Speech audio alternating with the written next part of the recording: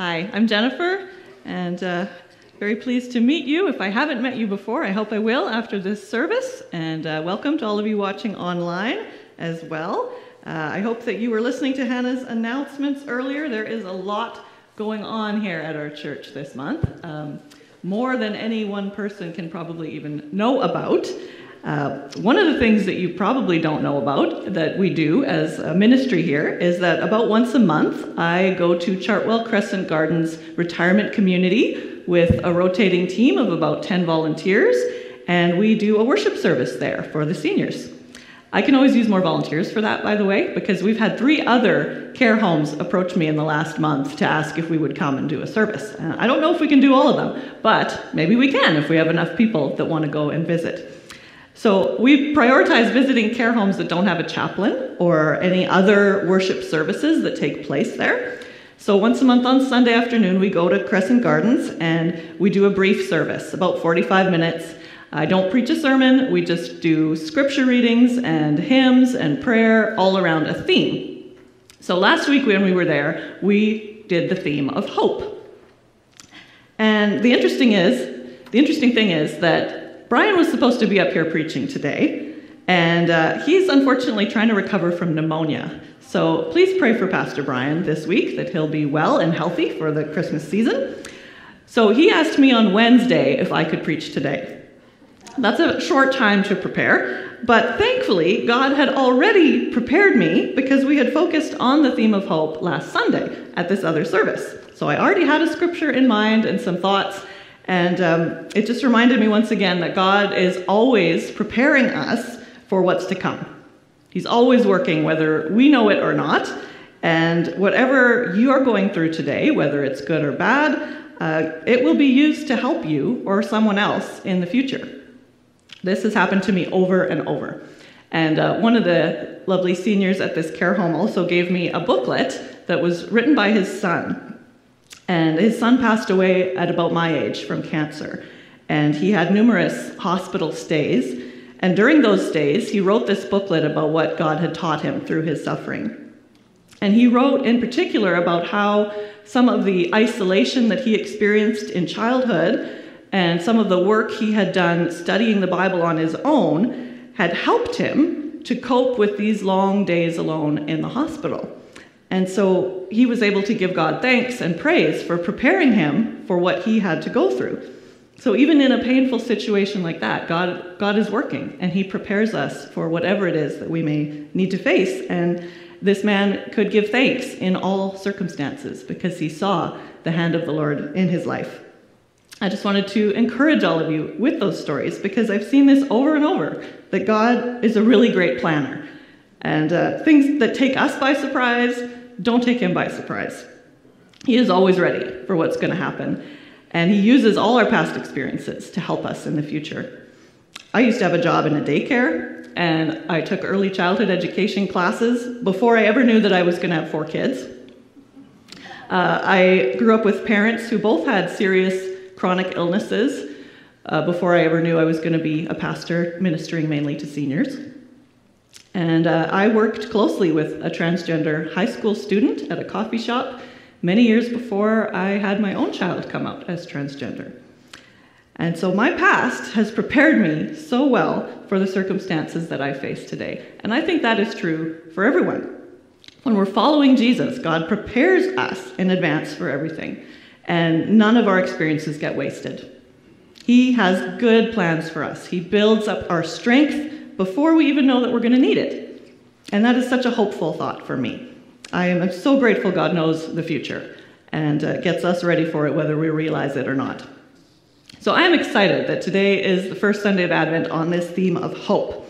And we're going to look specifically at Psalm 27, which Pastor Hannah just read for us.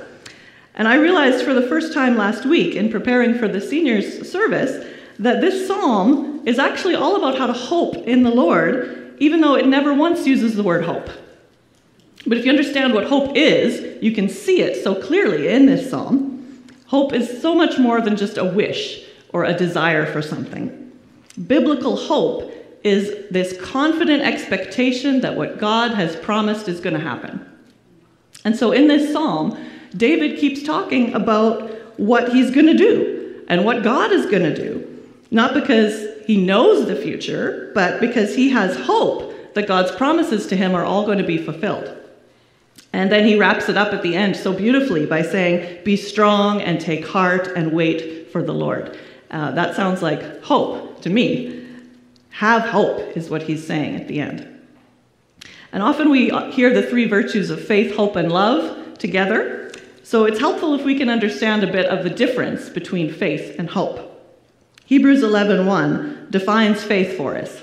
And it says, "Faith is confidence in what we hope for and assurance about what we do not see." So hope is actually part of that definition of faith. Faith is what we hope for. And so it's the part of faith that's focused on the future. Faith and hope are very closely related, but faith can also be focused on the past, of things God has done in the past that we have faith in. For example, I could say, I have faith that God made a new covenant with humanity through Jesus Christ. Or faith can mean trusting him today, in the present. I could say, I have faith that the Holy Spirit dwells within me today.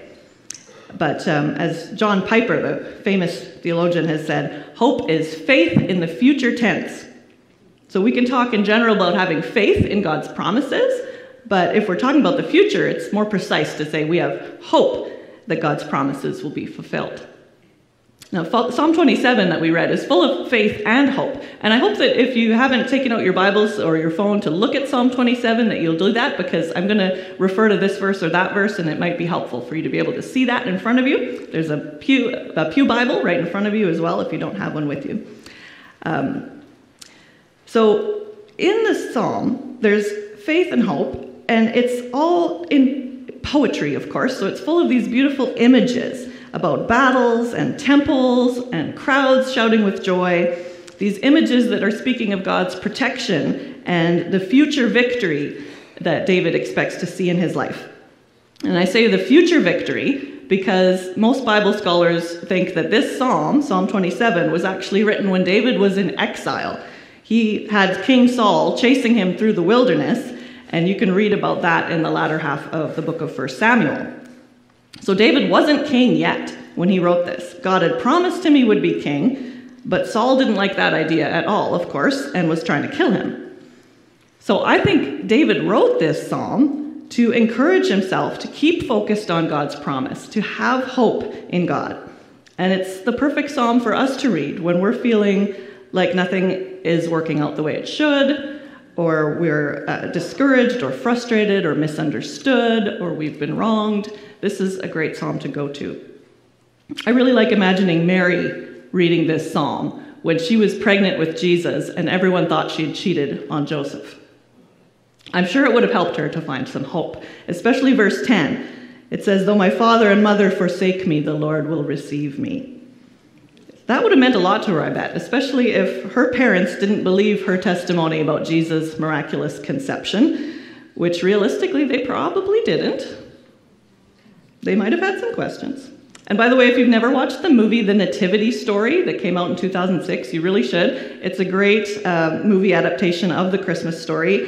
And it made me think about how hard it would have been for Mary and Joseph to have hope in the circumstances that they were in.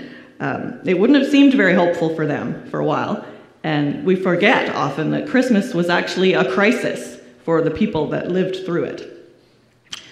So in Psalm 27, there's several important themes, though, that are braided together in this psalm, and David keeps coming back to these themes that teach us how to hope. And so we need reminding, because we often forget how to hope. Hope is hard. Hope takes a lot of effort and practice, actually. It's much easier and comes more naturally to lose hope and to feel hopeless. At least it is for me. I have a list that I look at quite often from the days when I was doing some counseling, and I was clinically depressed, and this counselor gave me a list of cognitive distortions. That's a fun term, right? I still have it if anybody wants to read it. I look at it a lot. This list of the common unhelpful ways of thinking that we often have to work on. And so many of them we do without realizing when we're feeling hopeless or discouraged. Things like discounting the positive. We only see the negative stuff, right? or magnification, where some little thing has become this huge deal to us, or fortune telling, which is where we just assume everything's going to go badly, everything's going to go wrong. And I see in Psalm 27 some helpful ideas that counter those cognitive distortions, and they remind us how to hope. And so even though this is a poem, it's not a how-to list, I'm going to make us a how-to list based on this poem, some of David's ideas here. And I think we can boil it down to 4 instructions about how to hope. We don't have to do them in order or even do all of them. It's just that there's 4 strategies here that I see David using to find hope, and I think we can learn from those strategies. So the first one, remember who God is to you. If you look at verse 1, how does David start this poem? Well, he starts by asking himself who God is to him, and he gives God 3 titles. He says, God is my light, my salvation, the stronghold of my life. And then later on in verse 9, he calls God his helper and his savior. So he's given God all of these names that are very personal to him. And so what would you call God based on how you've experienced him to be? If you had to personally give God a title or a description, what would you call him? There's lots of examples of this in Scripture. Hagar called God the one who sees me. Abraham called God Jehovah Jireh, my provider. Moses called the Lord his banner. Gideon called God his peace. And there's so many more examples. ChristianAnswers.net lists 952 different names and titles for God in the Bible. So what would you call God based on your relationship with him so far? Based on what I shared earlier, I might call God my trainer, because I've so often experienced God training me, preparing me for things before they happen. And how's that going to help me have hope? Well, if Jesus is my trainer and he has prepared me throughout my life for the exact situation that I find myself in today, then I can have hope that he's still doing that, and that some of the things that I find difficult or confusing right now in my life are going to work out for good and make sense someday. And I'm going to see how those things prepared me for what's to come. In this psalm, David calls God his stronghold because David had been protected from all of his enemies so far. He was still alive. He was on the run, but Saul hadn't killed him. He was okay. And so David called God his stronghold, and he had hope that God was going to continue to be his stronghold. He was going to continue to protect him. The Bible tells us many times that God doesn't change in his character. So if we've found him to be a certain way, then he's always going to be that way. James 1:17 says, every good and perfect gift is from above, coming down from the Father of the heavenly lights, who does not change like shifting shadows. So whatever we discover about God's character is going to be true of him forever. If he's been our comfort, then he's always going to be our comforter. If he has forgiven us, he's always going to be our forgiver. He doesn't change. And that is an incredible hope to have when everything and everyone around us is always changing. God's going to stay the same. And so think about who God has been to you in your life. And maybe even try giving him a new name or a title that means something personal to you, and then remind yourself of that often. Use that name in prayer as you talk to God. Because remembering who God has been to us is this first strategy for finding hope. The second thing I think David does is he chooses to seek God's face. Seek God's face. Because if knowing God more intimately helps us have hope, then we should seek to know him even more, right? To find God is to find hope. So David says in verse 4, this only do I seek, that I may dwell in the house of the Lord all the days of my life, to gaze on the beauty of the Lord and seek him in his temple. And then later in verse 8, he again keeps encouraging himself to seek God. He says, my heart says of you, seek his face. Your face, Lord, I will seek. He's talking back and forth to himself here, right? He's making himself this promise that he's going to keep on seeking God, even when it's hard, even when he feels hopeless.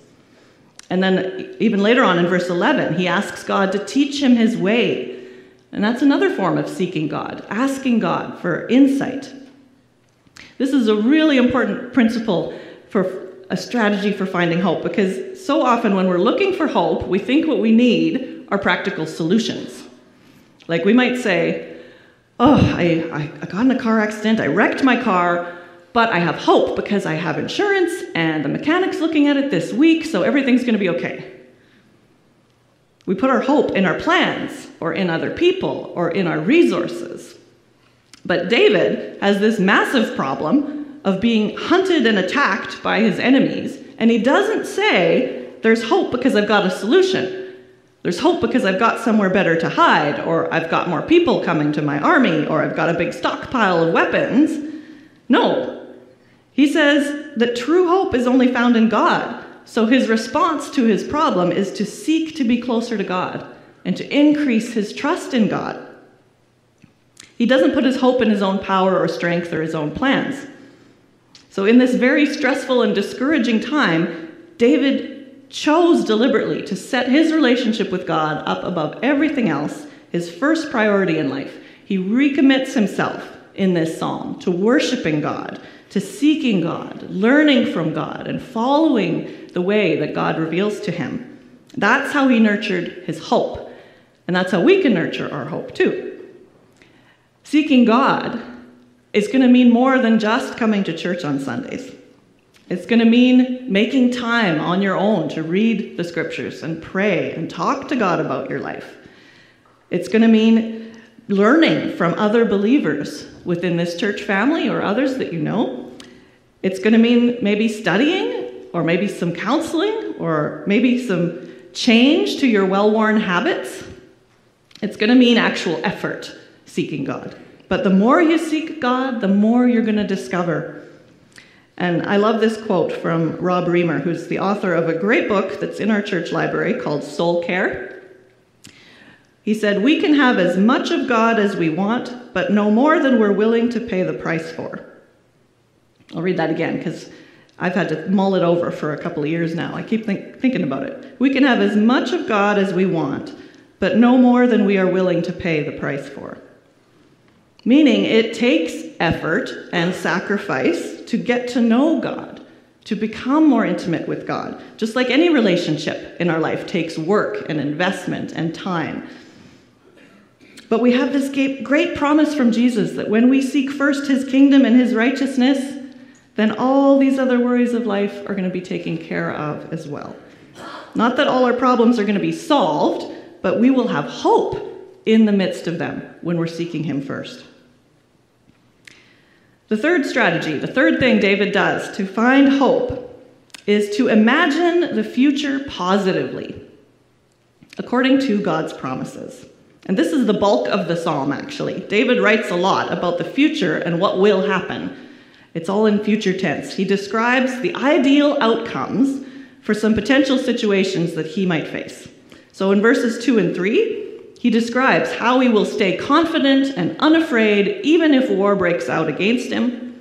He reminds himself that wicked people are not going to ultimately succeed. He knows that because God has promised him he's going to be king someday, so he knows he's going to make it. And then in verses 5 and 6, he says God is going to keep him safe, God's going to exalt him above his enemies, and that he will go and worship the Lord with joy. That's my favorite part of the psalm. So look at how David really describes the future in detail here. He doesn't just say to himself, oh, I'm going to be okay. No, he says, for in the day of trouble, he will keep me safe in his dwelling. He will hide me in the shelter of his sacred tent and set me high upon a rock. Then my head will be exalted above the enemies who surround me. At his sacred tent I will sacrifice with shouts of joy. I will sing and make music to the Lord. So he imagines this whole beautiful, triumphant scene in detail. He gives himself a mental image of victory that he can cling to.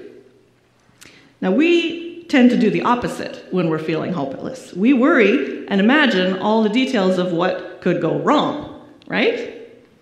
We use the tool of our imagination to create bad scenarios. Well, we need to use that tool in a better way. We can use our imagination to create good scenarios and to force ourselves to consider not what if everything goes wrong, but what if everything goes right? How could God triumph in this situation? What might Jesus' victory look like in this problem or in this relationship or in this circumstance? What promises has God given that I can cling to and apply to this situation? What good does God want to make out of all this mess? You might say, well, I'm not very creative. I'm not a poet like David. I can't imagine things very well. If you can worry, then you're creative enough, okay? All you have to do is do the opposite. Instead of imagining the negative outcomes, try and imagine the positive ones.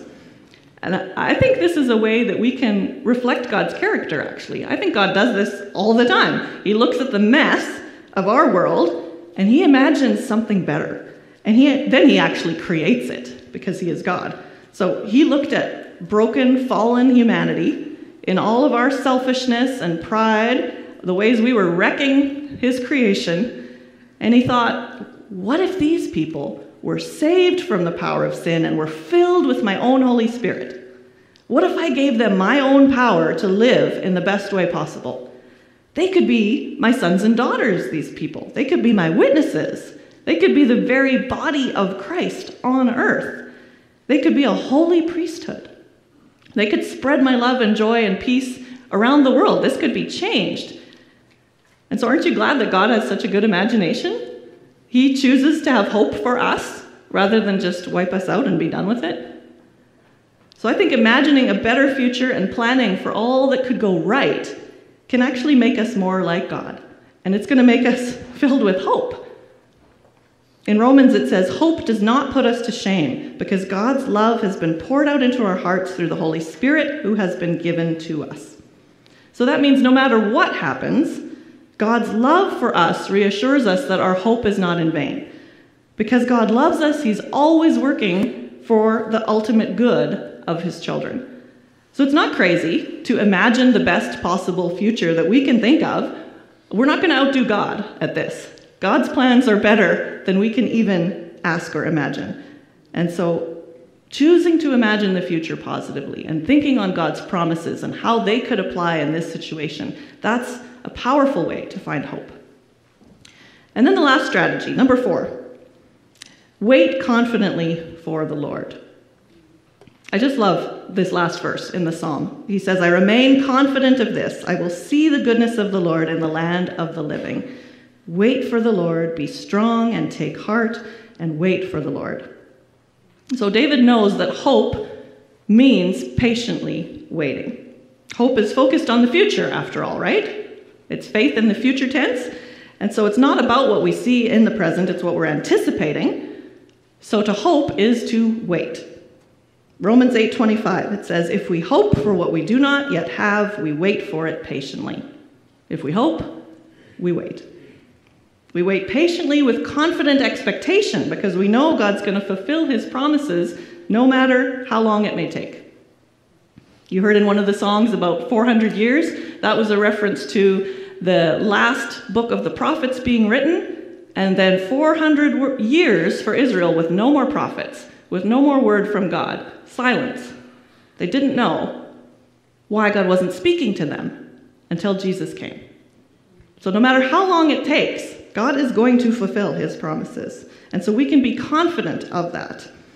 David uses the word confident twice in just these 14 verses, actually. Verse 3 and verse 13, you see it there. Because of how faithful God was in the past, then he's confident. God's going to be faithful to do all he's promised for the future. None of us like waiting, though, do we? We don't like waiting. Our kids are anxious for Christmas. We're anxious for a break from work, or we're waiting for things to get better in this way or that way. We don't like waiting. Waiting feels pointless to us. We think, why all this delay? Why not just get on with it? But waiting confidently for the Lord is actually an exercise in hope. It's a virtue. It's a valuable opportunity to trust God for what we don't yet see. This is something he values when we wait confidently with hope. And so if you're in a season of waiting for something, whatever it is, then you can choose to make that season of waiting a season of hope, or you can choose to make that a season of stress and worry about the thing you're waiting for. I would rather wait in hope than wait in angst, wouldn't you? Even if I don't eventually even get what I was hoping for. why wait in angst?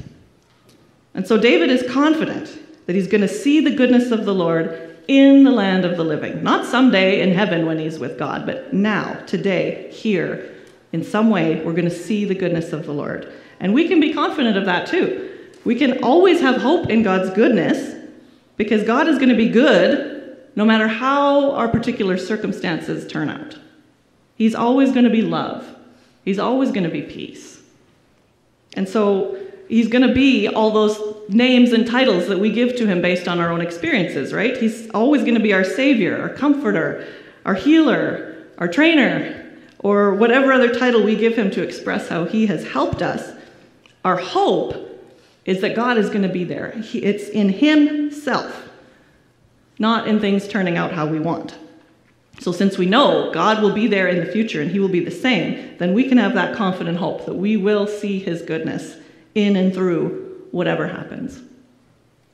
I'd like to end our sermon here with some song lyrics, which seems appropriate since we've just been analyzing David's song lyrics, but these ones are a little more recent.